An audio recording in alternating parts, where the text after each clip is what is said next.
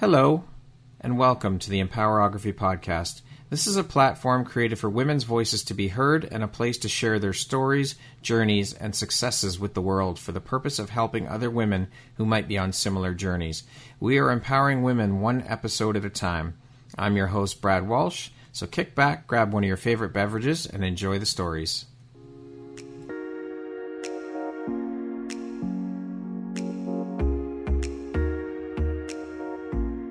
The world needs to hear your message and your story, so don't deny the world of that gift within you that the universe has given you. Someone out there needs to hear your story because it will support them in feeling hope, inspired, and even transformed. Do you want to discover how I help get my clients out of their own way, show up, and confidently share their message? I would love to extend an invitation to you to join me in my free masterclass, Start Your Own Podcast from Idea to Implementation, on Wednesday, April 5th at 1 p.m. Eastern. You can find the registry link in the show notes. Hope to see you there. Hello there, Brad Walsh here, your host of the Empowerography Podcast. Today, my guest is Dr. Cheryl Lentz. She is known as the academic entrepreneur, a university professor, a TEDx speaker, an international best-selling author, and a consultant. Welcome, Cheryl. It is so wonderful to have you here. I'm so happy that we're finally getting to do this. Exactly. How are you today? I'm doing well. I've been waiting for this podcast for weeks now, and I'm just so excited to be here. So thank you for the honor. This is going to be a good time. My pleasure and my honor. It is so great to finally have you here, and I'm looking forward to diving in and sharing all about the beautiful magic you put out into the world through the work you do, and for sharing your personal story and your journey. So with that being said, let us jump right in. As I said, you wear all of those hats, and you have quite the extensive resume. How on earth do you find the time for all of this, and how do you prioritize, and how important is prioritization and organization to you? Oh, boy. My systems are pretty much what I spend a lot of time honing. The ability to look at how do you get everything done in there. I have a time management system. Matter of fact, every day I wake up and it's really old school, quite frankly. People are not going to be terribly impressed when the fact that I go to the dollar store every single year and I get my two calendars, just one as a backup. I used to spend $1. Now they're $1.50, so I've upgraded just a little bit. But that was something, and here's why. It was probably, 7, 8, 9 years ago in there that I lost every place on where I needed to be because my computer ate my whole thing. It just dysfunctioned and it just blew up. And then it was like, for 3 weeks, I had no idea where I was supposed to be. I was not intentionally trying to annoy people. I literally didn't have a backup. And I'm the queen of backups because I trusted tech, right? So now I have old school, and old school works because unless I lose it or set it on fire or pour water on it, it blurs the fact that I have it. But the system only works if you work the system. So I have to put everything in there. And this is part of what I teach my students as well, is once we write it down, it takes the stress off. I can go to sleep at night not wondering where I'm supposed to be, how I'm supposed to be in the Redditor. As long as it's that little book, I woke up this morning, it's like, all right, I knew your podcast. I had a meeting before this. I've got a meeting after this. Ding, ding. Now I can just focus all my energy and all of that. You call it magic. I'll bring out my magic wand if we need to. Yes. But that's what keeps me organized. And without it, I don't know how people do it by the seat of their pants. I use tech as the backup. This way, I get the nice little warnings and the nice little, Brad's coming today kind of thing. And I love that. But I use it as an in addition to, not instead of. And it always made me nervous that you and I were talking beforehand. Tech scares me a little bit. I didn't grow up with tech. So I'm still a little old school. And just as a point, old school still works. That's right. I'm still a fan of writing things down with a pen and paper or pencil and paper. And that way you have that record of that. And yes, the digital version, sure, have that as a backup. But I agree with you. I'm still a fan of the old school method of writing things down. And what you don't see is all the Post-it notes around the room. And the notes on the mirror and the notes on the refrigerator and just the backups for backups, but it's all there and it still works. And I still teach some of my students. They're like, wow. And I'm like, you know what? I'm not reinventing the wheel here. No, well, it's a fail safe, right? I mean, like you said, unless it catches fire, you drop water on it and it smudges and you're good to go. Or you lose the piece of paper. Well, and that's part of why I kept it in a central system, because I have checklists for my checklist, but if I can't find the checklist, I'm kind of out of luck. So if I have a central place, kind of like when I come home, I know exactly where my keys are. And if I put them there, I know where they are every time. It's when I get really stressed out and things are going, you got to work the system. Because if not, suddenly my keys end up in the refrigerator. And that's not a good place to find them. It is definitely not a good place for your keys. Oh, I've seen some really things. Anytime things are not where they ought to be, I know I'm doing a little more stressful things and I need to kind of lighten up and go in the kayak or something. Yeah, absolutely. Exactly. So these are funny, interesting. It's like, oh, so the keys are in the refrigerator. I think it's time for a little break. Yes. So, Cheryl, I'm very curious, with you wearing so many hats, what does your morning routine look like? For example, this morning, I am usually an early riser. I'm tied in with the sun, at least in the summer hours when we have, 9 or 10 hours of daylight. Yeah. I'm typically up as soon as I do. And I also have a Siberian Husky who has a regular schedule. So I'm up somewhere usually between 5:30 and 6. And then I do my little routine with her and I kind of get an idea to set the intention, but the intention is set by meditation first. I have got to be able to set my day. I just can't come up unless I've slept in and my alarms didn't go off, which I really don't even have alarms very often. I just naturally wake up at this particular time. I have trouble in the wintertime. When that sun comes up later, I'll tell you, when it goes to bed earlier, my winters look very different than my summers. So I am very high energy, but that's where I get some of the stuff. But I typically start with the meditation. I got to get my mind right because this Susie Sunshine that y'all see doesn't happen by accident. It's a choice. And that was the long thing I learned a long time ago. Happiness is a choice. Leadership is a choice. Attitude is a choice. Being grumpy is a choice. Yeah. And expecting to have it. Now, it doesn't always turn out as we expect. And that the universe likes to screw with me and has a sense of humor. And so I have to be prepared, and I have lots of contingency plans. If by 11 o'clock I'm on plan F, it's going to be a really long day. Is the meditation a non-negotiable for you?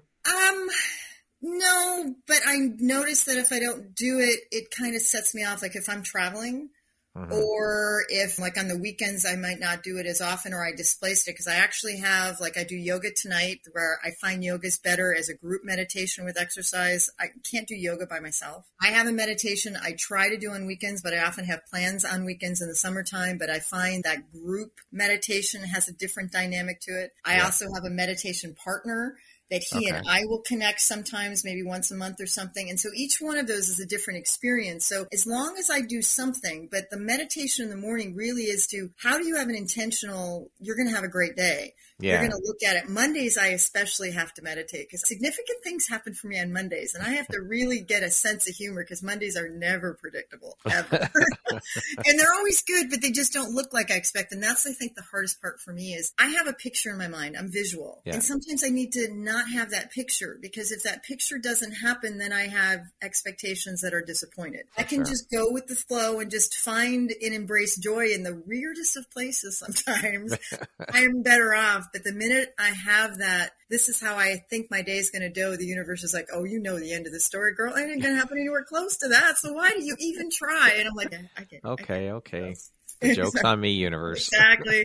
But it's funny because the universe will try and every time I ignore some things, they'll keep stepping it up until it starts screaming. I'm like, all right, I get it, uncle. So you just gotta have fun with it. Exactly. Absolutely. And I was never that good because in some of my stories, it's really difficult that I never heard the universe telling me these messages before. And that frightened me, the fact that this was all coming at me and had been for the whole time. And I wasn't listening or I couldn't hear it or both. So now when it screws with me, I used to think that my angels, my guardian angels and all those folks didn't exist. Oh no, they're just permanently a happy hour.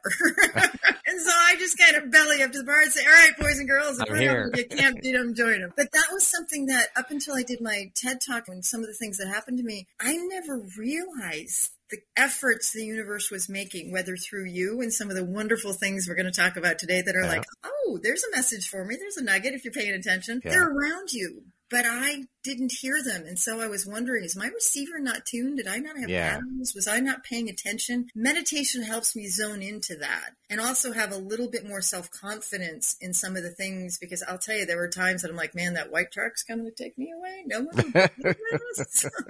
Now I'm like, you know what? Now I understand it's just normal and not everybody can hear it. And it's an honor and a blessing. So long as you just have that perspective that you keep things light and you stay in the present moment, but yourself too seriously. Very true. Life is short. Have as much fun as you possibly can. That fat lady is not singing until I meet her at the pearly gates. I'm just saying. There you go.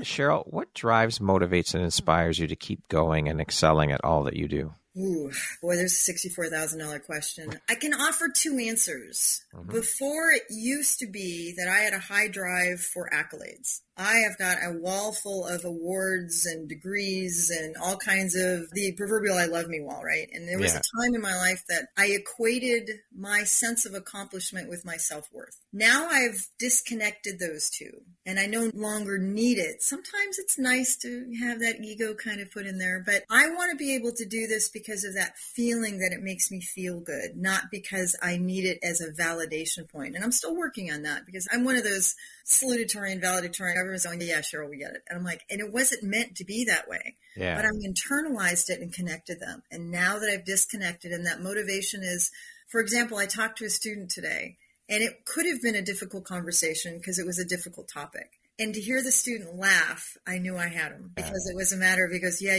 I wasn't expecting you. I'm like, I know you weren't. That's why I'm trying to be able to do it. He said, this is amazing. Even though he's not doing well yet in my class. And so that's how I can tell if you can put somebody at ease with difficult conversation, you can have that connection. That's what I look like. Because I guarantee you that student is now singing my praises and that's not what I need. But the fact is he now has a positive experience and his whole attitude is going to shift. And now he's going to do better because one person reached out to him. Yeah. One person heard him. He goes, Cheryl, Dr. C, that's what they call me. He says, this is interesting, the fact that you're the first person that's taken the time. And sometimes that screws up my schedule. I will tell you, I am someone who likes my schedule meticulous. If you are going to be there at 11 o'clock, I expect you at 11 o'clock, not at 11:30, unless you talk to me about this. And I have open office hours, so students can call me randomly. I swear it's like a deli counter. There's some days that I'm thinking I have 6 stacked and racked and waiting to get to each one. And I get stressed about that. But knowing that for that student, I want to turn off the world. And just like this podcast, you are the only thing that I'm focusing on right now. And you have my undivided love, devotion, attention that I can bring everything with my A game. I used not to do that. I used to have to worry about that stacked and racked. I'm like, oh no, every experience has to have it. And so I smile now because that student's smiling all day. And I know because I made a different experience for him than his previous ones with his previous faculty. And it's not to throw my faculty under the bus, but I know sometimes I was less than personable and charming. Sometimes I was very transactional and very, what do you need? What's your answer? Let's go for it. Now it's I got to start with that magic, as you call it first, that whole feeling, because no one remembers what you said, but they always remember how you made them feel. That's right, 100%. And so that's my focus, because they're telling me their symptoms. What I'm really hearing is I'm lost, I'm hurting, I need someone to hear that voice in the darkness to get me back on track and to listen and know that I'm here. We just want to be visible. And so to hear him smile, he goes, I wasn't expecting this. This is pretty cool. I'm like, yeah, I know that. And he goes, now do I have your attention? Can we begin? And he's like, waiting for this. I'm like, yes, I need to get that connection point. In leadership, we'll call it a point of trust. You need those small wins so that they can go, what else you got over there? Now I'm going to give you that one step, because now I've built a safe space, and I continue to build that our next time that we talk in class is going to be completely different. Absolutely. Just because I showed up. But it takes a lot of energy, particularly difficult conversations that most of us avoid. When I have to have the P conversation, which is plagiarism, when I have to have conflict and some other things, that you need to learn these skills to learn how to do it well, because I don't like it either. It drains me. I'm exhausted by 2 p.m. because I've had 4 of these calls today. But if you don't anticipate that it's going to be ugly, if you anticipate that intention for meditation going, oh, it's going to be a great day. You know what? Me and Dee, we had a great time in our conversation, and I was able to turn it around, because if we show up differently, they show up differently. Mm-hmm. And that's hard to do, because sometimes I'll tell them, like, listen, you might have a rough thing. You're not going to be the president of my fan club today. and he's, and I'm like, well, I just want to kind of set the mood. And I always use a little humor to just kind of advance what could happen and offer us the opportunity to partner so it goes a different direction. And at the end of the call, he says, I think I'd be okay being the president of your fan club. I said, no kidding. I get to keep my degree today. That's fabulous. Thank you. But he understands the point, because he's not going to remember the nitnoid stuff we talked about. He's going to remember that I made his journey a little bit easier because I was with him. It didn't change what he had to do. It didn't change the difficulty of what he had to do. It did change the partnership. And now he's grinning all day, and people are like, what are you grinning about? Never mind, you won't understand. Don't worry about it. But he feels heard. Exactly. And I've learned that I need to establish that first. Then I can teach them. And sometimes the teaching doesn't happen, because if I can't establish, that's the whole Maslow's thing. If they're hurting, you can't teach a child who is hungry. If they haven't eaten yet, they're not going to focus on school. If somebody lost their dog, they're not going to focus on what I'm saying. If you're in the office and somebody's wife has got cancer or grandfather's, they're not going to focus. You have to deal with where they are and love them as a human being. Yeah. That's difficult because nobody likes that touchy-feely, lovey kind of stuff in the boardroom. I'm like, that's exactly the place it needs to be. Yeah, for sure. I agree with you 100%. As mentioned, you call yourself and are known as the academic entrepreneur. What is an academic entrepreneur, and what do you do as an academic entrepreneur, and how did you get that title? Let's start with the last part first. Sure. This was, probably close to when I started my company, about 2 years. So this is probably like 2010 or so. People come into your lives for a reason or a season. I have not seen this person first. It was somebody I connected with in Spain. I can't even remember the gentleman's name. But he, like you, was asking, so what do you do with all these hats and stuff like that? And I said, well, I have one foot in academia because I'm a college professor by day, so to speak, and I put my cape on and I'm a business owner at night. There's the entrepreneur, because I started my own business actually in response to something I was mad about in academia. I just started a company. Get me mad, I do amazing things. And so he says, oh, so you're an academic entrepreneur. And we both sat there going, is that what I am? Wow. He goes, well, it kind of describes what you do. I'm like, well, yeah, it does. Actually, can I have it? He goes, I will give that to you. The royalties, everything is for you. And I was like, wow. And from that moment, we both just stood there going, that's fabulous. Oh my God, that's great. I've been known as it ever since. Now, I tried to trademark it. Entrepreneur Magazine really was a thorn in my rose for 6 months, and I gave that up. But I still, because they think they own everything, including the word entrepreneur and everything in front of it. They don't, but they have deeper lawyers, and I got the B team of lawyers. I didn't even rate the big guys from Harvard. I got the guys who just graduated from. And it was interesting. But for 6 months, they made my life a living misery, and it spooked me, and I just said, fine, whatever. But the fact is, that has described me. And I have coaches, and it depends on your philosophy, because I was a business person first, and then I started teaching in academia part-time. Right. Then there have been some times that I teach at many different universities, and it's a full-time schedule, but part-time at each university. Other times I've been full-time. So I do a lot of different things, but it's a descriptor more than just a marketing point. And one of my mentors like, Cheryl, you call yourself an academic, and I know it's first in the moniker, but you're a business owner who teaches in academia. And anyone who would call you an academic would be misusing that term, because that would not apply to you. And I find that amusing.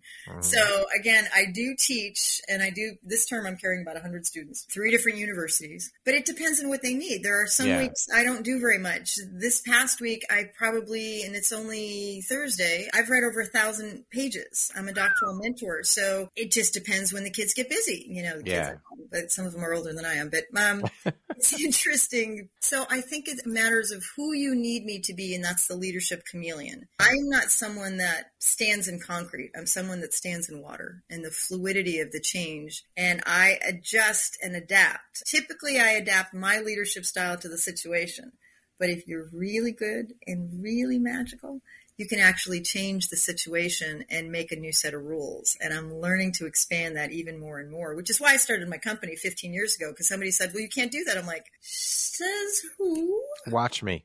Exactly. And now I have, and nobody's imitated what I've done yet in 15 years. I'm like, not to mention all the awards we have. So it was very interesting. But most people, my point, they don't think of changing the rules. Captain Kirk was the only one in Star Trek who ever won at the Academy. And they say he cheated. No, he changed the rules. So he changed the parameters of how we measure success. And so that's harder to do. But I know the more experience I get as faculty, I lead my students to where I need them to go, but they get there on their own. I just craft the situation. They're like, really? So that happened? Isn't that amazing? Wow. I know exactly. And that's the attorney part of you. You never ask a question you don't know the answer to, because you're preparing them. But that's a harder skill, and it's taken me 20-some years to learn it. So there are 2 options. So who would you like me to be, the academic or the entrepreneur? Or both simultaneously, I suppose, because I do teach business classes. So that's it. Now, with you being a university professor, how long have you worked in the world of academia, and what inspired your journey into that world? Oh, those are easy questions. First of all, as of today, 23 years. It's very unique because as a military wife, I have moved 38 times, and it's the only career. It's the only career I've had that has gone with me, depending on where in the world I was. I could either teach online, I could teach in the classroom, I could teach a hybrid, but that's been the consistency, even though I've had lots of different jobs. So that's the backwards thinking here. It started because I was a military wife when we were stationed in Japan, and we were in Tokyo, and I remember them offering this really unique benefit for spouse, or actually it was wives at the time. That's how old I am. They didn't have spouses. They had wives back then. And if you wanted one, the military would issue you one. I just kind of came along with his mess kit. But it was one of those benefits because it was overseas. They were willing to pay for 75% of my master's degree. And I said, well, what the heck? I'm here. And I was doing very well teaching English to my Japanese students. And that's where I had started teaching. I didn't know what I was doing. I will tell you, it was really bizarre that I started teaching in Japan, but I was no teacher. And then I started earning my first master's. And it was really interesting how that journey went, because we were only in Japan for about 16 months and I wasn't yet finished with my degree. And so when we transferred back stateside to Albuquerque, it was I want to stay with the university that I'm with. And back then that was called distance education.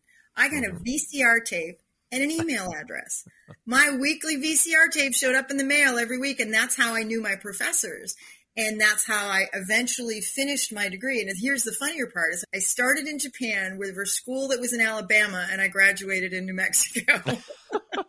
Wow. These are the beginnings. Now it's commonplace. I can talk to 15 countries in the span of the day and never leave my office because of all the tech. But we didn't have a lot of the tech. And that's part of the reason I was pursued as a college professor, is simply because no one had done what I'd done yet. Bad English, sorry. But it was the ability they wanted to pursue me as a professor because of that. And then I kind of fell into it. But this was interesting, but I never wanted to be, never thought I could be.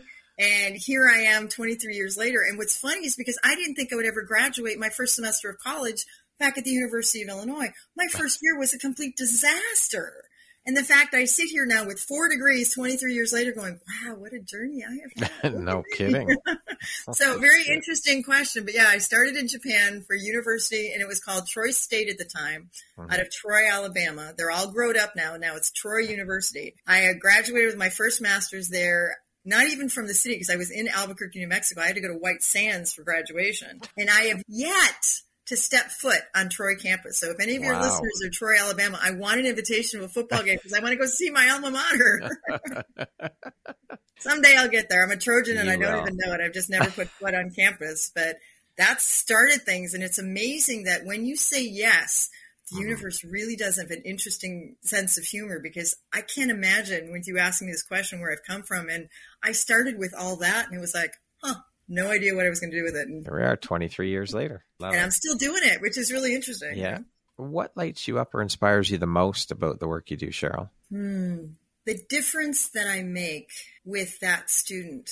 I learned early, particularly when some students will earn an F, that I had to be very careful, because I would say, well, I'm giving them grades. No, they're earning them. And that took me a long time to make that shift. But I also know that I can't be everything to everyone all the time. And so I look at the starfish, and I'm sure you know the example with Grandpa and the little boy on the beach with the starfish. And there's like millions of starfish on the beach, and Grandpa's picking up and throwing them one into the sea and one into the sea and one into the sea. And the little boy's like, Grandpa, why are you doing that? He goes, you can't fix all this. He goes, no, but I made a difference for that one, as he puts that one in the sea. And then I made a difference for this one. And I started looking at this more of a micro level, not a macro level. So the fact is, many people are afraid to start things because they feel the need to solve world hunger. They feel the need to single-handedly rid the world of pestilence and disease and war. And it's just too big. Yeah. But to make a difference for one person in your corner of the world, can you imagine? I tell this to my students all the time, the power of one. The power of all I did was that student. And that student today, I'm still grinning about him. It's the fact that I changed it because he came and I could feel the resistance, and I'm very intuitive, and I could feel well, I'm going to give her what for, darn it. On stamping a feet always follows that, by the way. And so I knew that going into that I wanted to make it a different experience for him. I wanted it to shift to give him something else to think about, to make it now he's going to be smiling. It's not easy to do that, and it doesn't always happen. There are some students that I'm not their favorite, and I may never be. But there's also divorce in the world, and I've been divorced as well, and you don't get divorced because you like each other. Yeah. So, I mean, sometimes that happens in there, but when it works, and when you see that inspiration, and you hear that student, and on the phone, you're like, oh, and they get it, and you can just hear them going, yeah, I'm all that in a bag of chips, that chip-star grin on their face, and knowing that I helped them get there. No, I didn't do it singly, but we were in partnership. That's something that matters to me, as I never wanted to earn my doctorate of just, you can call me doctor. Yeah. My point was, with great responsibility or with great accolades and accomplishment comes responsibility. And I don't take that lightly. I'm in with the 1%. And I was disappointed during COVID when a lot of my colleagues were sitting on the sidelines. And I'm thinking, we need to get in the fight. That's why we're here. That's why we spend all this time and money. No, we're not going to get it right all the time, but we have to be the ones willing to step in. And a leader always has a target on their back. And that's the part going, we may not have all the answers. We know how to find them and to unite people. But that feeling, and it doesn't happen all the time, and it doesn't happen to all my students. You're catching me on a great day because it just happened. And I'm fine. Yeah. Like, that's Riding the that magic wave. that I love. Yeah. I'm trying to have that happen more often because I used to be transactional in my teaching. And now I'm more, I'd like to think charismatic, transformational, really worried about their experience, their way, making their way in the world because nobody notices them. I am so disappointed when I'd say 90% of my students, when I ask them a question, they're like, wow. I'm like, what do you mean? No one's ever asked. That lights me up. The fact that how could someone never ask about you? You're a human being. You matter. You're going to do great things. And that's all people need is to be seen and to be heard. And I don't know why that is so elusive because my students, again, I teach leadership mostly. And when they all talk about all the crappy leadership they've had, right? And I'm always amazed going, but they have the I love me walls. And I'm sorry, I'm not sitting in front of mine right now.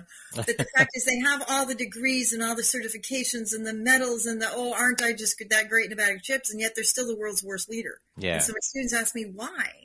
Took me a long time to answer that question because I used to think, well, maybe they were absent the day they taught leadership, but I know they were there. And my students, they can take an exam on it, they can define it, they can write a paper on it. What many of them miss that disconnect is the actual use of it. And that's where I excel both as a speaker and a teacher. I'm not teaching you this stuff to have a nice story, to pat you on the head and give you another grade going, isn't that nice? No, this is foundational things. I want you to use it. Yeah. And many of my students often will say, seriously, yes, you go to work tomorrow. If you have a complaint, unless you make an effort to help fix that complaint, you need to stop complaining. They're like, what do you mean?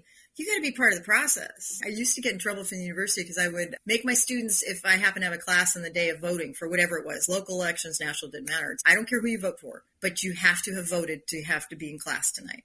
I'm like, what do you mean?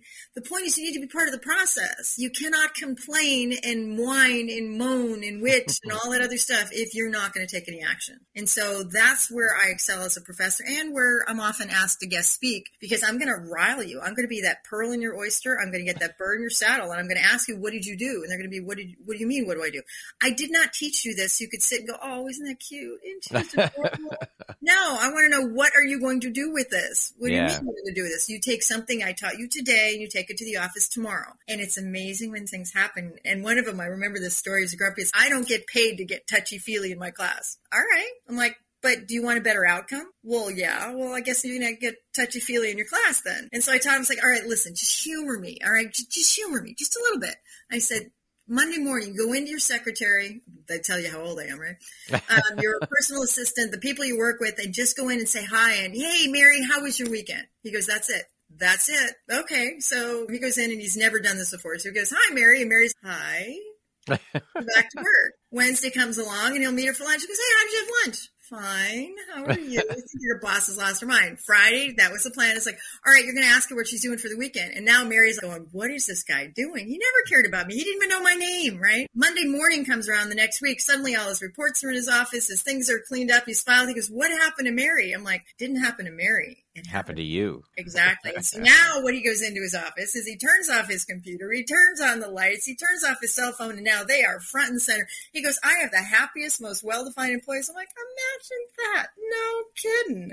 And I'm just sitting there going, that's how it's supposed to work. But they weren't trusting because they don't have many good leadership opportunities. And all I want them to do is try one thing. That's it. But you don't, I'm not asking you to be a surgeon. I'm not asking you to donate a kidney. You don't even have to volunteer your time. I just want you to take one thing you heard tonight. And I had a student actually change national policy because he goes, well, I've got a better idea. It's great. Did you tell anybody about it? He goes, nope. Well, then I guess it's not a great idea, is it?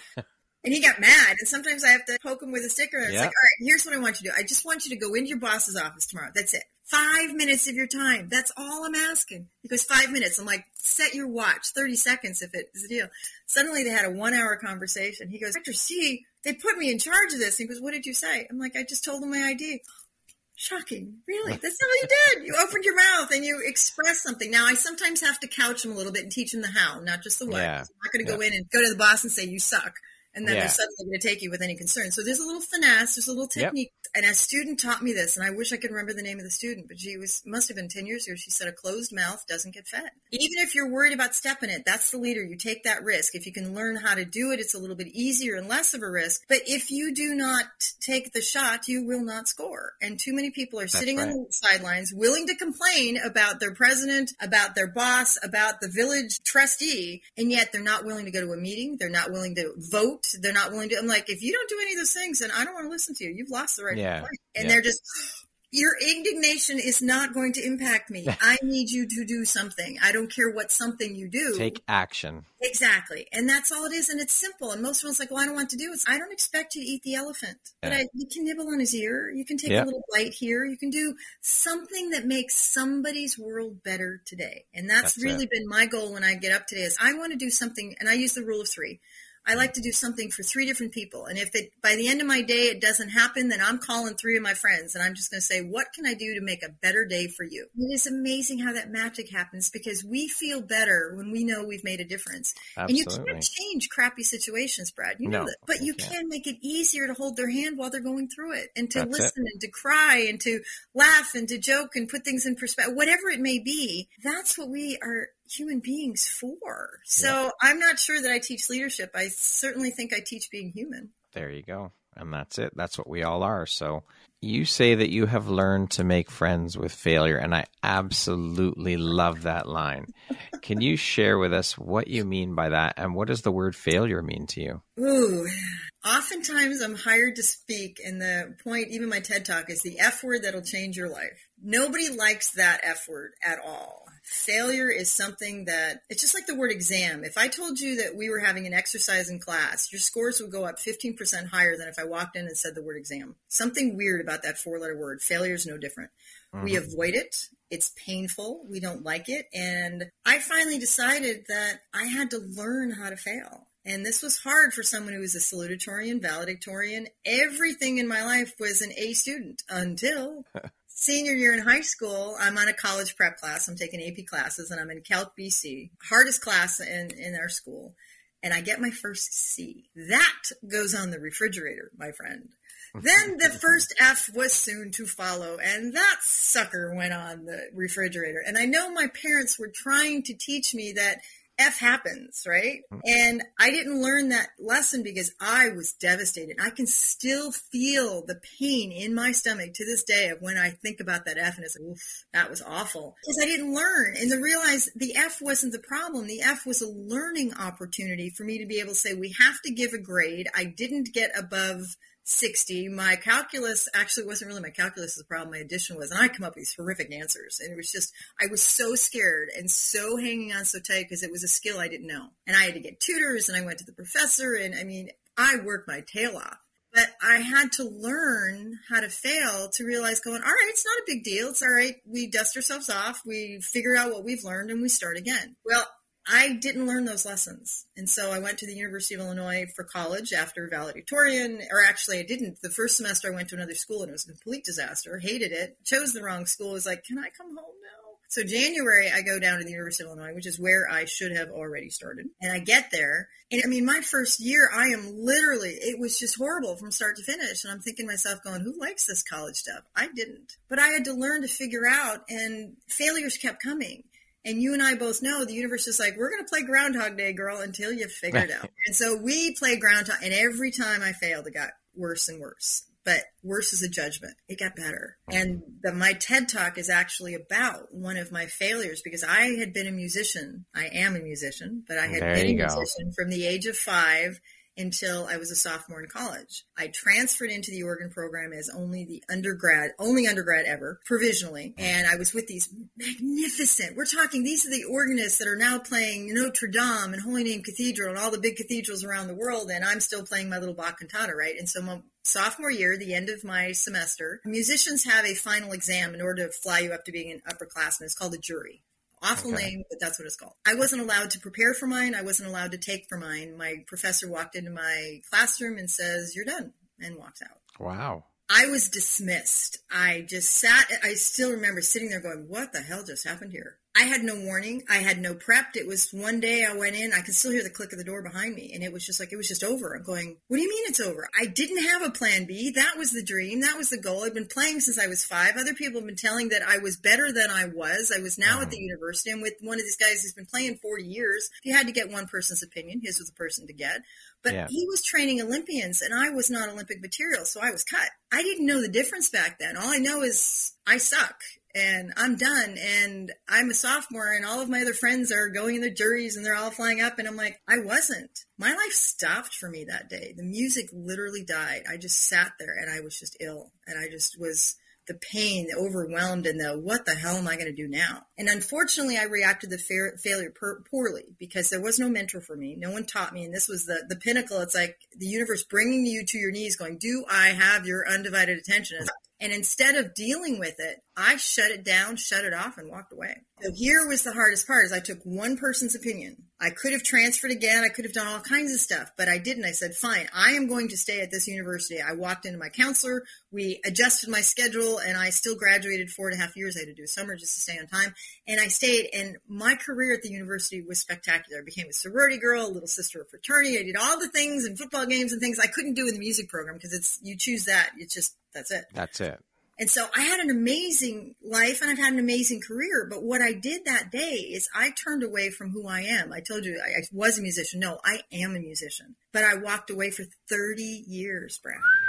30. Wow. Too painful, didn't want to deal, put my whole thing, put it in a box, put it in the back of the closet, said, I'm done, moving on. But that's not the end of the story. That little thing, it just festers and it pops up at the most inappropriate time. And so these messages kept coming up and I was ignoring them because I have had a career as a professor. I've been in media, I've been in radio, I've been in TV, I've been at the USO. I mean, all these different things because I was a military wife. Musician was not one of them. And so it was very interesting that when I bought this house that I'm in right now, and I was here 7 years as of last Saturday, and I've never been anywhere longer than 5. And so the fact that I'm here, and this house didn't have just one, but it had 2 pianos in it. Neither one of them stayed. All the homes that my realtor, for some strange reason, all had pianos in there. And I'm looking at this. That is bizarre. Is this a trend or something? So needless to say, I couldn't buy the house with the piano. They took them. But about a year or two later, it was right before COVID. So like in the November of 2019, suddenly a baby grand piano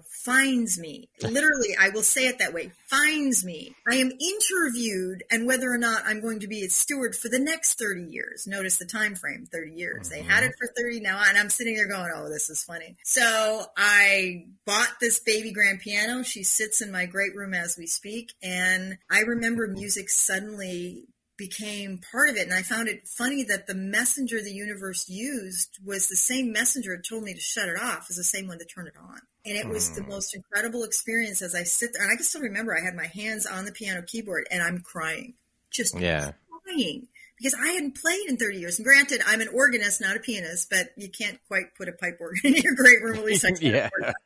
So I settled for the baby grand, right? But this is where the story starts getting interesting. And I start playing again. And again, I play a piano like an organist. It's interesting. So a friend of mine steps up and she says, well, when are you going to take your own advice? I said, excuse me? She goes, you haven't played. You keep telling everybody about this failure. So your question, how are you doing the failure? What are you doing? I said, what do you mean? He goes, you stop playing. When are you going to pick up your organ shoes and go back and play? It's, oh no, I couldn't do that. And so she goes, you were the world's biggest hypocrite. And she just gave me the business. And I'm like, you're right.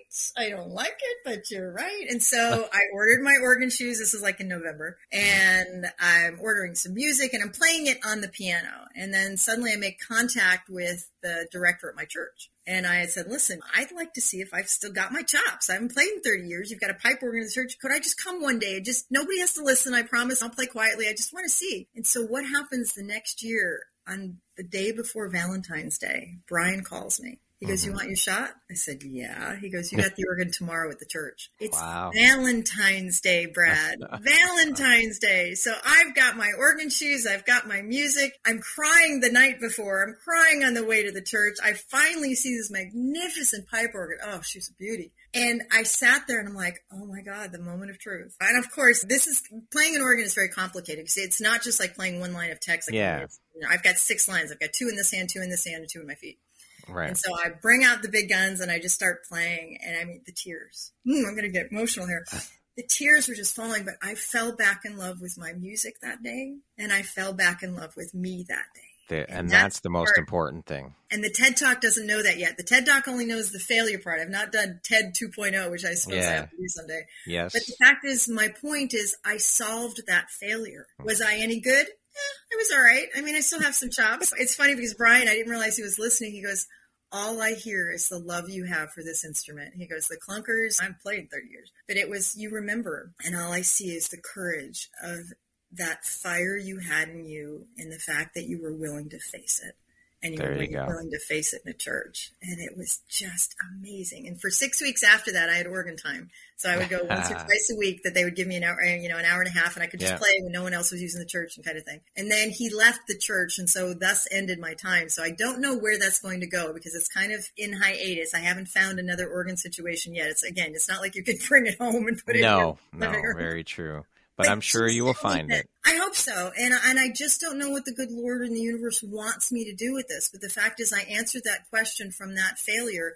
Failure is only failure if we let it stop us completely. Failure is just a bridge to be able to say, okay, I didn't stay a failure. It's a process. It was making friends of being able to say, okay, I'm going to look you straight in the eye. It was painful. It was hurtful. And it was the emotional hurdles that I had to overcome more than any physical stuff. As I can learn to be good again, I can't learn to have the fear, which many of us avoid. We shut off, we shut down, and we just put it away. I had the courage to bring out that box, probably one of the most painful things I've ever done. I'm sure and I had to make friend with failure because there's no shortcut. You know this. You've got to go right through it. You do. And I had to experience all the pain, all the heartache, relive all the things that happened to me in order to get to the other side. And now that I'm on the other side, it was magical. I don't know what's next. I can't answer that. Everyone asks me that when I tell the story. I'm like, I don't know. Maybe there's some organ gig out there. Maybe I'm going to play it. Maybe I'll play my parents' funeral someday, or maybe another wedding or something like that. Mm-hmm. I don't know, but I never anticipated music finding me. And the fact that it's found me in this way, and on Valentine's Day, it was fabulous. You can't get a better story than that. Exactly. No. So pay attention to the universe. The universe is telling you stories, and the stories that it tells you gives you amazing opportunities if you'll listen. And I often wonder, wow, what if I wouldn't have taken that chance? I wouldn't know. Yeah. There it is, but it wasn't easy. I love it. I hear a lot of people say that they don't like using the word failure because their viewpoint is that there is no such thing as failure. It's only teachings or lessons.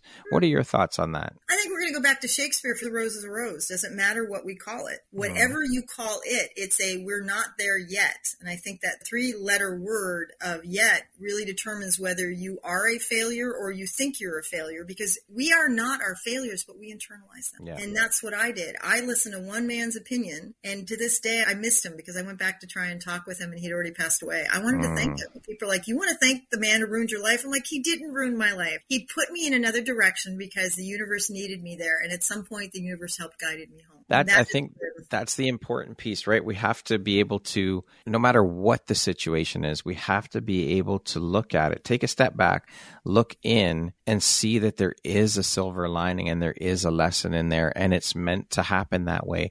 Things happen for you, not to you. Exactly. My dad always told me, he said, what's meant for you will never, ever go by you. He always said that. Like, he drilled that into me. That's why I've been playing Groundhog Day and didn't realize if I would have played Groundhog Day sooner, how might my life have changed? And here's something that really stymied me. Shortly after I did the whole organ on Valentine's Day, a friend of mine came in and took me to a date for a party because I'm still single and I'm not dating. And so I had him put on a tux and he took me to the party and we're talking. And he asked me one question that has stuck with me from day one. He goes, if you had the ability to give yourself advice at that moment, what would you say? And of course, I had the whole, I want a do-over. I want to be able to do this difference and whatever. And he said, that's the wrong answer. He goes, my answer is I wouldn't do a damn thing. No. I said, what? He goes, you are who you are because of everything you did today. I wouldn't change anything. I'd tell myself to buckle up, have the ride of my life, and have a great time. That's and it. I'm like, wow, that's amazing. And so I have tried to do just that because that's where you embrace the failures. That's where you thank the universe for all the gifts that you at one point thought were negative, and they weren't. They have got rings of roses around them. You just didn't recognize them. And so I believe how we call them and how we frame them is how we deal with them.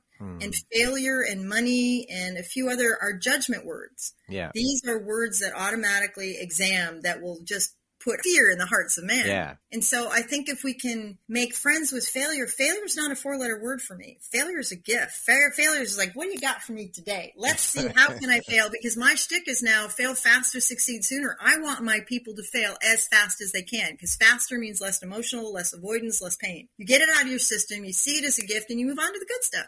I love it. We don't think of failure that way. We think of it as this big, awful, poison, horrible thing. Yeah. Yeah, it's just, and I did too. And it shut me down, shut me off, and I believed it. So had I been able to say, well, all right, so I'm not the Olympian organist. Yep, I'm not Mozart's prodigy. Not going to happen anytime soon. But I could have stayed in the business of music. I could have kept music in my life. There's a lot of options I had. I saw no options. I saw, you don't want me. I don't want you. I'm out. See ya. And I think that's too harsh. So when we look at failure, it isn't permanent, because failure isn't us. Failure is a learning process. We just didn't get it right yet. So if we can look at Edison, how many times that man failed, and he didn't care whether it was 16, 28, 72. He finally got all the way to the end, and then it worked. So you fail as often until you get to the good stuff. What's the thing we learned as kids, right? How many licks does it take to get the center of a Tootsie Pop? Yeah. The world will never know, right? And I always look at that going, how many licks is it going to take for you? I don't know. For me, it took 30 years and a lot of stubbornness to be able to say, nope, not doing it. And then the world's, yeah, you sure about that? Let's look at that again. Really sure before, because nothing's permanent. And I think the hardest part was having the courage to see, am I going to light the world on fire? Probably not. But I was able to do what a lot of people don't, and to right a wrong in my life, that it was time. And I think that's amazing that now I'm not always, I wouldn't say I'm one of those people that loves to run into a burning building. We don't like failure. We don't like conflict. We don't like pain. We don't put our hand intentionally on the stove just to make sure that we could, still hurts. Yeah. That's something we do. But I can also say that if you avoid it, it's never going to get any better. And so I had to learn how to be able to say, okay, failure, and take the power out of it. It's like, all right, what have you got? I screwed it up. I take full accountability of it. What am I going to do next? Instead of hiding it under the rug. All it does is make it worse. And then we internalize it. And I did. I thought there was something wrong with me because, I have failed. Honey, I am go big or go home. I have failed in every area of my life. Sometimes twice. I had so much fun the first time. But that just shows me that if you keep showing up, that's the whole idea. Is failure isn't failure if you get up one more time than you got knocked down. That's right. That's right. And that's what you have to remember. And that's the hard part, because I didn't have to do it alone. I had friends who had to tough love me through it. I had friends who helped me cry through it. I had friends who celebrated me through it. And some of them I think have a lot more respect, going, well, you're no longer the hypocrite. You fixed it. I'm not sure that I fixed it. I'm not sure I used that word, but I had the courage to address it and face my fears. And the failure was more fearful than anything, because I can still play. Not well. I mean, come on, that was 30 years ago. But the fact is, it's the fear that I faced. And that's what failure is the fear of letting yourself down, fear of not being good enough. And here's the secret I will share with you all that I have learned is we have to separate ourselves, the person, from ourselves, the skill. Regardless of what we do, how we accomplish, whether we fail, whether we don't, doesn't matter. We as human beings are always good enough the way we are. We were made in God's image. We will stay in God's image. Our skill sets, maybe not so much. I'm never going to be an astronaut. I'm probably not going to be an NASCAR driver. I know for a fact, because of a date I had in college, I am never going to be a surgeon. One of my famous dates in college is one of my boyfriends took me to the cadaver lab. He actually did become a famous orthopedic surgeon. God love him. But in that moment, I said, not for me. I'm trying to not lose my cookies on a date. But I realized sometimes failure is simply telling you what you're not good enough and what we don't want to do. And it was valuable information. It was a little dramatic in the way I found out. Yeah. There were things that I know I'm not good at. And I think if I would have tried to make my life as a musician, I would have been yet maybe just an out of work, broke musician. When that pivot, and I hate that word, but that redirection of my professor saying, I'm the gatekeeper, you're not getting in here. And I had to find a different way. Finding a different way showed me an amazing career that I might not have had otherwise. So it really was a gift, but I guarantee you it didn't feel like one at the time. No, of course it never does, right? What we think is the worst possible thing that could happen for us at the time usually ends up being the best possible outcome or the best possible scenario you could ever imagine, because it just shows you that you're not meant to go in that direction, Brad or Cheryl. Sorry, but we've got other plans for you. and this or is where not you yet. need to go. And I think it's also the framing part of it, because many of us are worse than the universe could ever be. It's not yet, and there's nothing wrong with you when you don't get what you want. And so that's where I started with that image. As long as I can get rid of that image and break that yardstick of what I want it to look like, I've learned that God does a better job of doing God than I do. And if I can just stay out of his way, and he doesn't feel the need to inform me either. I'm not on a need to know. I don't get emails. I don't get warnings. I don't get any of this stuff. It just kind of happens. And I swear he just sits there and is like, oh, she's just so cute. If she would just get out of her own way and let me do my job, she'd be far happier. And that's the problem for most of us, right? Is we get in our own way. We are our biggest hurdles. No ifs, ands, or buts about that. But I think we can be less of that if we have people who would guide us, who are ahead of us in the process, who could have maybe mentored me to help me see that. I might have gone a little less trauma, maybe still have stayed a musician. There's a lot of options that might have happened, but that's where now I try to be as a professor, as man, to be the mentor I would have liked to have had and didn't. Maybe I can teach them from some of my drama that maybe they won't make the same mistakes I did, or maybe they'll make better informed decisions because they'll get to that maturity sooner. They'll get over that fear faster. Or they'll simply recognize that, you just don't know everything. Sorry. Well, that's part of why we're here, is to help others, support each other, cheerlead each other, and help each other so that maybe they don't have to go through the same shit that we went through, and they can have a little bit of an easier time getting through that, right? That's part of the process. I tell my students I'm not above them or below them. I'm just a little ahead of them in the process. So maybe it's so much easier to walk in my footsteps than you to reinvent the wheel. Yes. Like my student today, I'm going to make him a little bit easier because now he's going to see a different direction, a different system, and get there faster with a lot less hell and heartache and maybe a little bit more humor. But I didn't have people to do that for me. And so now I think it is a gift. Maybe it'll keep your family together. Maybe you won't get divorced. Maybe you won't have the stress that I did. Maybe, but still, if I don't try, I won't know. And I have some success stories, and those keep me smiling. There you go.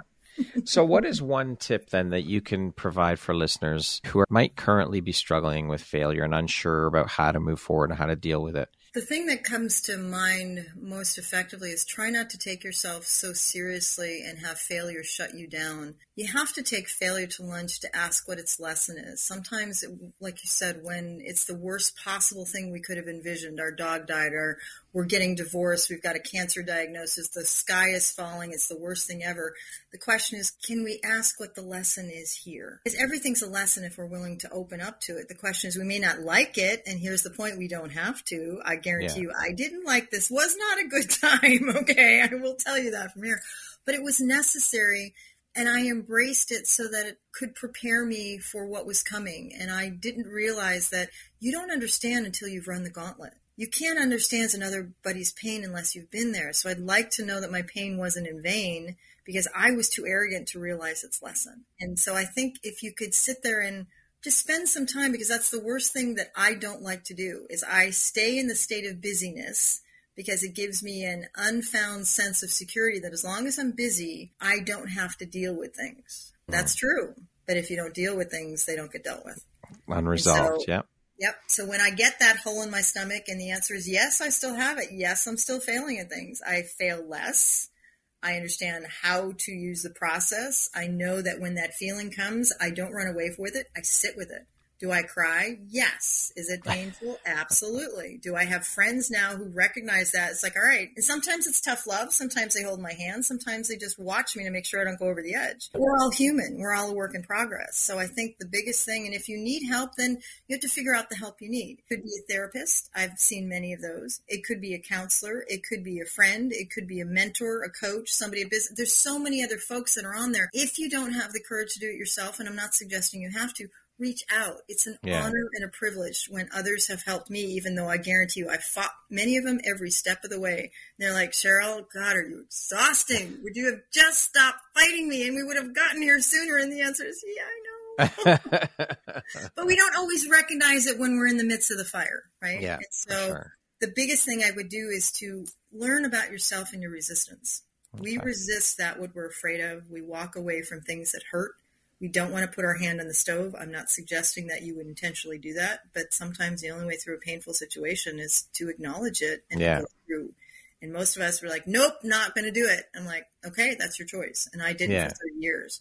Now that I'm on the other side of it, so glad I did. Wish I would have gone through it sooner. But I didn't want to go through that pain either. I thought I could just put it on a shelf and ignore it and it would go away. It might have stayed silent, but apparently there were pieces in me as I went on this enlightenment journey and as I started learning about myself, and they were like, it's time. For sure. So maybe it's time. And that's what I do. I coach people through some things. So if you want to go through someone who's been there, I always think that someone who's ahead of you in the process, who's done it, brings more value as a coach, therapist, friend, counselor than those who can empathize. Maybe we can sympathize, but if you've never been divorced, you don't get it. Yeah. If you've never had a situation that you've had your entire dreams pulled from you and your professor says, nope, and that's it. And you're like, I got nothing, right? So you really need to look at someone, because that's what I think we can do with fellows. I'm not above you or below you. I'm just a little ahead of you. And if some things I teach for how to get through the process sooner, they're fundamentals. Part of what I told the student today is it's a duck. And he's like, what do you mean? What are you talking about, this duck? I'm like, a duck, if it talks like a duck, walks like a duck, quacks like a duck, looks like a duck, still a duck. Okay. But oftentimes we take that duck as, no, it's only a duck if it's at work. And I'm not going to bring my work skills home because it somehow comes home and it's a giraffe. No, it's still a duck. Exactly. And so when I looked at that, I was giggling at there. Let's not make this overcomplicated. Let's not overthink it. Let's not bring the zoo. Let's just deal with the duck. I mean, it still waddles. It still quacks. It still has a mom. It still has a dad. It's still, fundamentals are fundamentals for a reason. So if you can embrace them and say, oh, you mean I'm normal? Yep. Sorry to tell you, everybody goes through this. There's not one person that has ever gone through life unscathed. Yeah, for sure. You imagine if we did it with a little bit more grace and elegance, a little bit more happiness and joy. And they're like, you want to go through hell with joy? I'm like, yeah, it's possible. It's not easy. But that's been where I'm working at right now, because a lot of my students saw me after I went through the crisis. Now my coaches are like, well, can you show them an example while you're in the crisis? I don't want somebody to see me when I'm raw. Are you kidding me? With tears coming down with my less than civil tongue, a friend of mine calls it. I can get angry. You don't see it often because I've learned how to control it. But the point is, I still get angry. Now I've learned to be publicly vulnerable so I can show my students an example of what that might look like, because most people won't show that. Now, I'm not going to go off the rails and have the white truck came. I'm not going to go quite that far. But I know there are some things that we are private moments that we only want because we think we're the only person in the world that's ever gone through this hell in Arctic. Sorry, not even close. No. But if we can show as we're going through to be able to say, yeah, I'm not happy when my boyfriend dumped me. I'm not happy when my dog died. I mean, why would you expect me to be? Well, you're acting as if you are. It's, oh, my bad. Let me not become an automaton. Let me not become that robot. But let me show you Daniel Goleman would call it emotional intelligence, social intelligence, grace under pressure. Again, whatever you call it, however you frame it, it's still how am I going to get through the crappy parts of life with grace and elegance so it doesn't take me out? You can go through healthy breakups. I know it's impossible because of the anger. You can celebrate life when a good friend of yours passes away. There are ways to be able to channel some of that energy, but these are skills we've not been taught, so we've never learned, and so we avoid it because it's painful. Yeah, maybe we can make it a little less painful and understand that we are humans. That's why we come together. That whole misery loves company.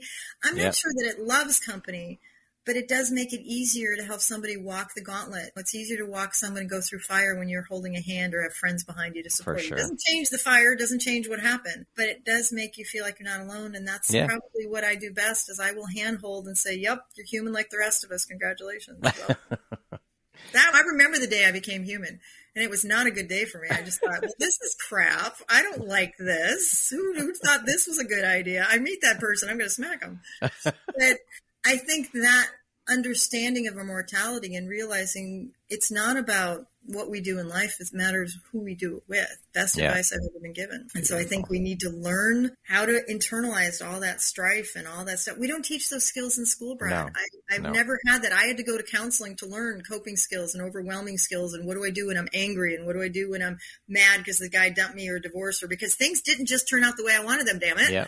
Exactly. Yeah, I'm sorry to say, but I don't have that kind of magic in my magic wand. But I can look a little bit more graceful and elegant as things, because it's easy when things go right. Yeah, of course it is. Absolutely. When they go not what we were expecting or they go really wrong and you're like, how the hell did I get here? It's like, oh, no. Then you have to look at those and see what you can do. But I think particularly since COVID, we've been so isolated and away from human beings, we haven't quite continued to develop our coping skills. And when we're so angry that we just need another human being to hold our hand, to listen to us, to maybe give us a hug, to maybe hold us until the pain gets a little bit less. Is that such a bad thing to be an ambassador? I think that would be great, but not a lot of people like the touchy-feely thing. You're like, in the boardroom, if somebody dies, I'm the first one that's going to go and hold their hand. I might say something completely inappropriate, but I learned that I'd rather have somebody open up and risk being wrong or saying something stupid rather than stay away because they don't know what to say. For sure. Be a human, reach out, love another human being, and maybe we'll both learn something. I think it's elementarily simple, and the fact that we overthink this is just crazy. So learn to be human, I guess, would be the best advice I could tell your listeners. I don't know if there's Human 101. I've never seen that class in college, but maybe I should start teaching it. There you go. I want to speak, you mentioned your TEDx talk, and I want to speak about that whole experience. Getting a TEDx talk, of course, is a big dream and goal for a lot of people out there. Was this something that was a bucket list item for you? Absolutely. It took me 10 years, actually. 10 years. And all the states that I had moved to, I tried in every state that I was in, particularly as an academic. That's the pinnacle. And Top of the mountain.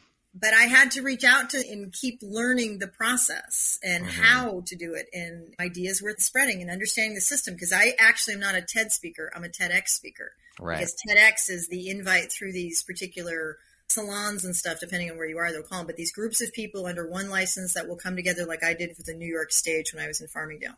The TED talk is when you go to the next pinnacle and you're invited because you have been elevated, your popularity, your topic, etc. So there's a whole process that I wasn't aware of. And I just thought you just got on stage in there. But it was almost a 6-month process from the time that I did my submission to the time I got accepted. Matter of fact, I still have the champagne cork and the bottle of champagne and being able to say, oh my gosh, it was just I can't believe it's me kind of thing, right? And then the whole coaching process, you do have to be open to be coachable.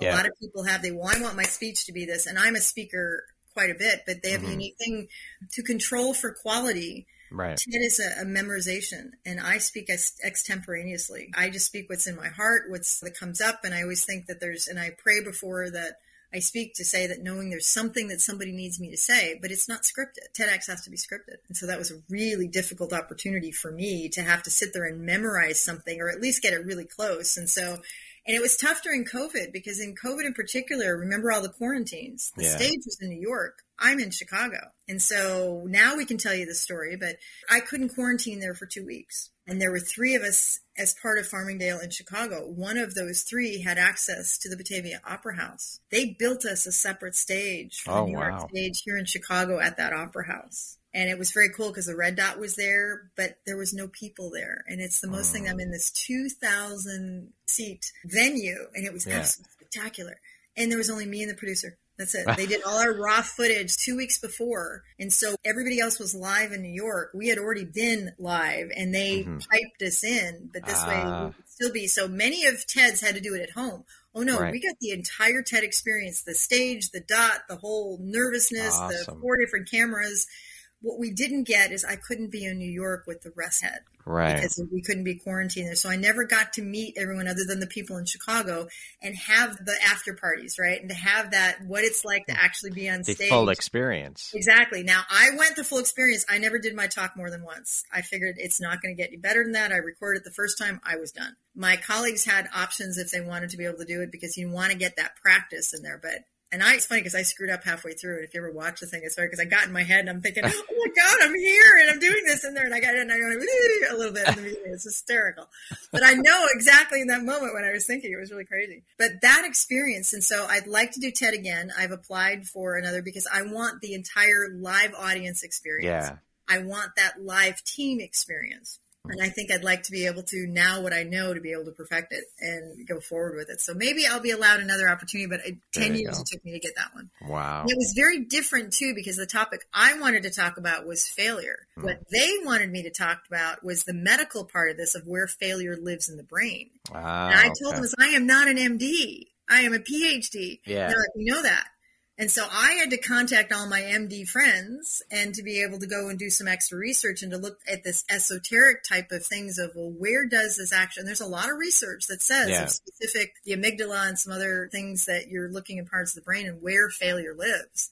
And they're doing some amazing research where certain parts of the brain find out. But I had to do this. And here's what scared me, because I had thought that once you got the stage, you were done. Once you get your recording, the license holder has to submit that to TED for its approval. Well, I think there was like 17 of us and 3 of us didn't get approval the first time.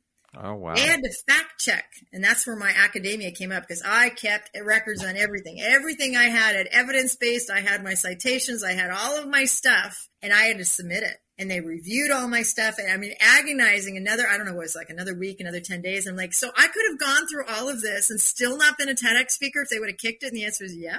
I'm like, ooh, that's important information. But because of my academic acumen at that point, being paranoid at that point, having everything, because nothing I said in my talk didn't have some evidence. Now, you might not disagree with some of the stuff because it was pretty cutting edge and some interesting things, but I had to do that, and that's what saved me when we finally did the final edits, and then eventually got through, and then the rest of us got approved, and I was like, oh, and it was the rest, exhausting. as they say, is history.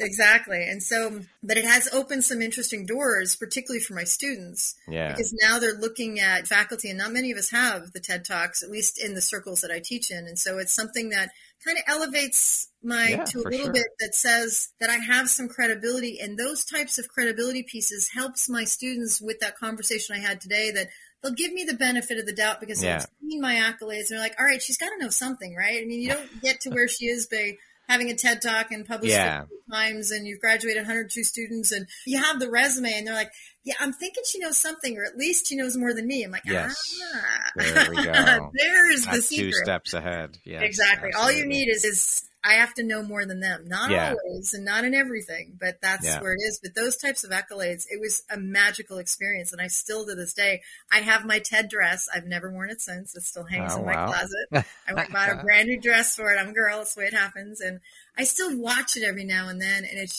surreal when you just, and that was several years I did ago. that. Mm-hmm. Love it.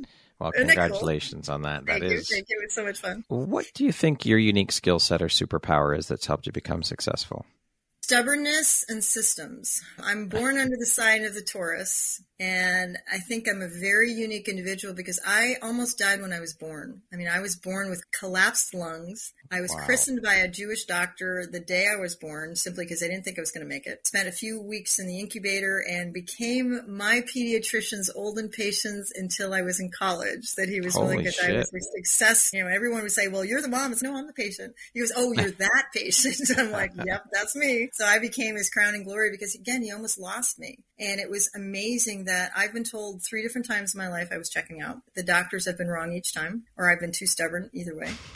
But I think that tenaciousness, that stubbornness sometimes can be a double-edged sword. Again, there are people in my life like, Cheryl, you have a bit of a sharp tongue. I'm trying to lessen its impact or use it more productively, but I do have an edge to me that I have to be a little careful. But that edge is a double-edged sword because that edge is what kept me alive. That edge has propelled me forward, that when someone tells me no, I start a company. I was so mad. I was so mad that they dare insult me going, what do you mean I can't do this?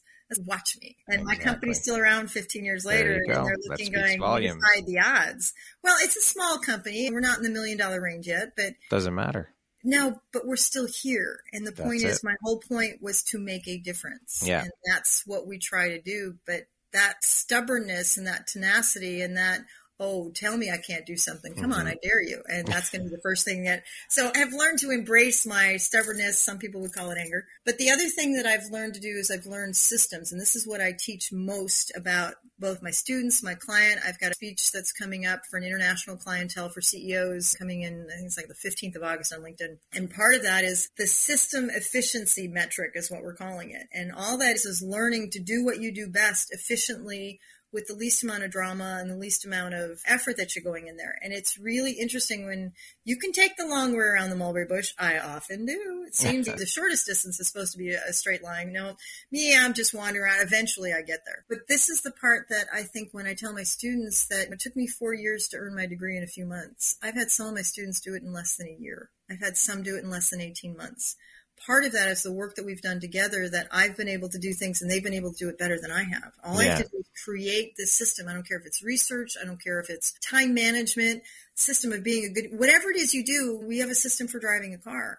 I teach those efficiency metrics and I teach people, can you get there faster? Just like failure, fail faster, sooner. Get all the bad stuff out of the way when you're in a new job, a new whatever, and that awkward learning stage when everything's new, and you've got to create that, well, I'm going to screw this up. Yeah, initially you will. You didn't come out of the womb walking either. I'm pretty sure you had to learn to walk. So let's try and embrace that. But I think that failure with systems is more of that, let's put a process around this so that we can protect our egos and realize we're fine. We're just learning new skills, the difference between mindset and skill set. And I think I teach the separation of that with having that human experience better than some, so they can really understand that it's just not about the class you take. It's about embracing the skills we've taught you in the class you've taken to be able to move forward in both personal, professional, volunteer life, whatever it is. But that's tough because sometimes you get it, that touchy-feely stuff can be painful. So I have learned to have step a little this, but I really think the bottom line is it's not what you say, it's how you make someone feel. Absolutely. And it's very hard to make that the priority. Yeah. So they feel good even if it's bad news. That's a skill, let me tell you. For sure. For sure. What does the word empowerment mean to you? Ooh. Hope. Offering trust in, for example, if we use empowering in my students, my whole idea of my students, I'm training them to leave me. My point as a step parent was the child comes to you as codependent. We might move them to interdependent. Eventually, we want them to be independent so they don't need me. Whether a student, whether a friend, whether a colleague, people come into your life for a reason. Yeah. And the question is, you keep them for a reason.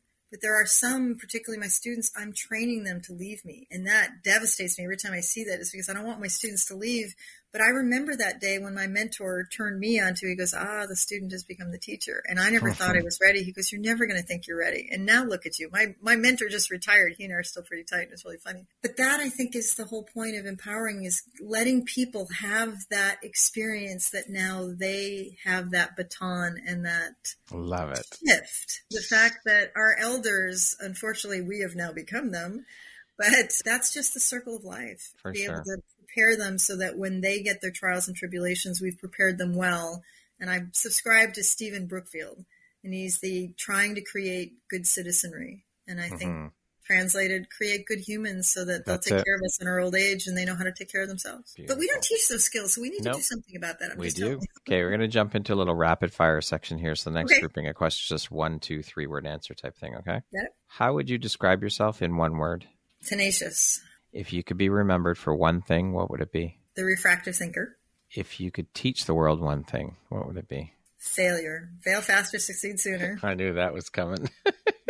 What is one thing you love about yourself that is not related to your physical appearance? My capacity to believe in people. Naive is what some would call it. But I still believe in happily ever after, even though the world tells me I'm more cynical that it doesn't exist. I still believe in it. What is your favorite self-care practice? Meditation. That concludes our rapid fire section. Now back to our regularly scheduled program. I love it. It's fantastic. What is one lesson your career has taught you that you think everyone should learn at some point in their life? Oh, this one's going to be tough. I was a director, senior level in Albuquerque when I was at the radio station. And I remember one of my colleagues, because of my appearance, saying, hey, we've got the big brass coming in town. You need to put on that little black dress because you look so good in it. Wow. I am hoping that he didn't mean it the way I took it. From that point forward, I doubted whether or not I was hired for my looks or if I was hired for my skill. And for years after that, I doubted both. And that's where my insecurities, I think, started, because that was the first time ever anyone had separated my appearance thinking that's why I was hired or I was the token. Because back in the day, there weren't a lot of females at the party, let alone at that level. And I had thought I earned it. I would like to think that I did, and that it wasn't I was a model for a short time. That wasn't the reason. But I remember that pivotal moment in time where it shook me for a while. And I should have gotten a mentor to help me process this. I've still looked at it as that's one person's opinion, but I was still at the table and there were others who believed that I earned it. I had self-doubt. That's the piece that needs to be in there, is to calm those self-doubtings, because we are our worst critics. But because that one comment, that, I don't want to say it derailed me, but it certainly made me second guess for many years after that, future jobs. And I probably think that's why I earned my doctorate as a result of that, to be able to put to bed any question that I had the capacity to prove, and ability.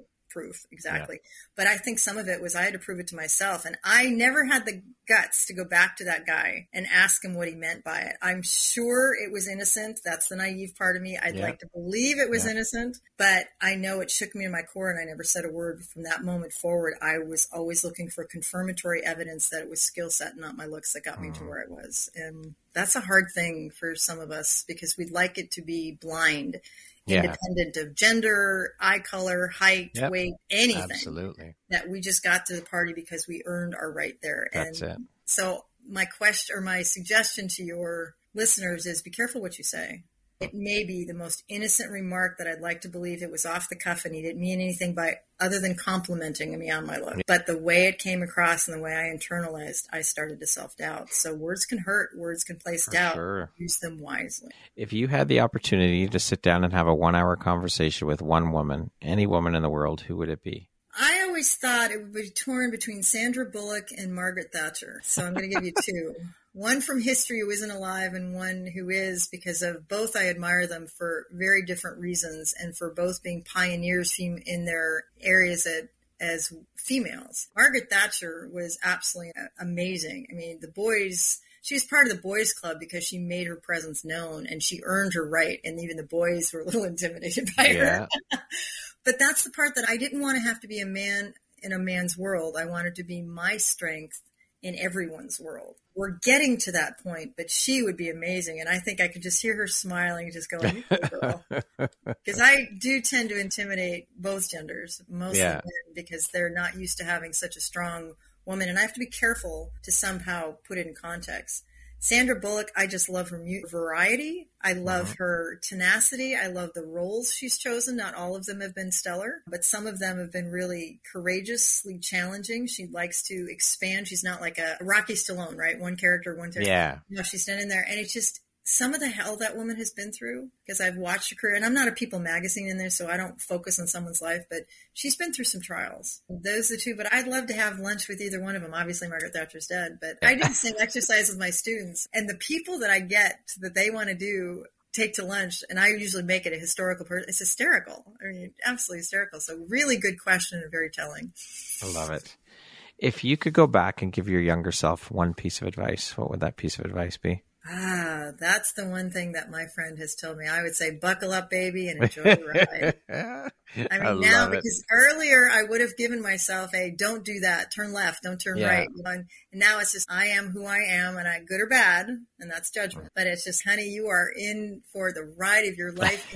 Enjoy every minute of it instead of putting sour face. Because there are some times that I could have been happier and it wouldn't have lasted as long. So now it's a matter of, embrace all of it. It's all for us. So, Beautiful. Lastly, Cheryl, if you were to deliver your last 30-second speech to the world, your corner of the world, your tribe, your people, what would that last 30 seconds sound like? What words of wisdom would you impart? I do this exercise with my students. I call it the legacy exercise. Is if you were going to be given a humanitarian road, what would your G sound like? And I've always looked at mine of a, here lies Cheryl. She made a difference in the world. She will be fondly remembered as wife, mother, daughter, professor, friend, and colleague, always trying to make the world a better place. Beautiful. Thank you so much. Now let's see if I can make that happen. You can, absolutely. You're making it happen.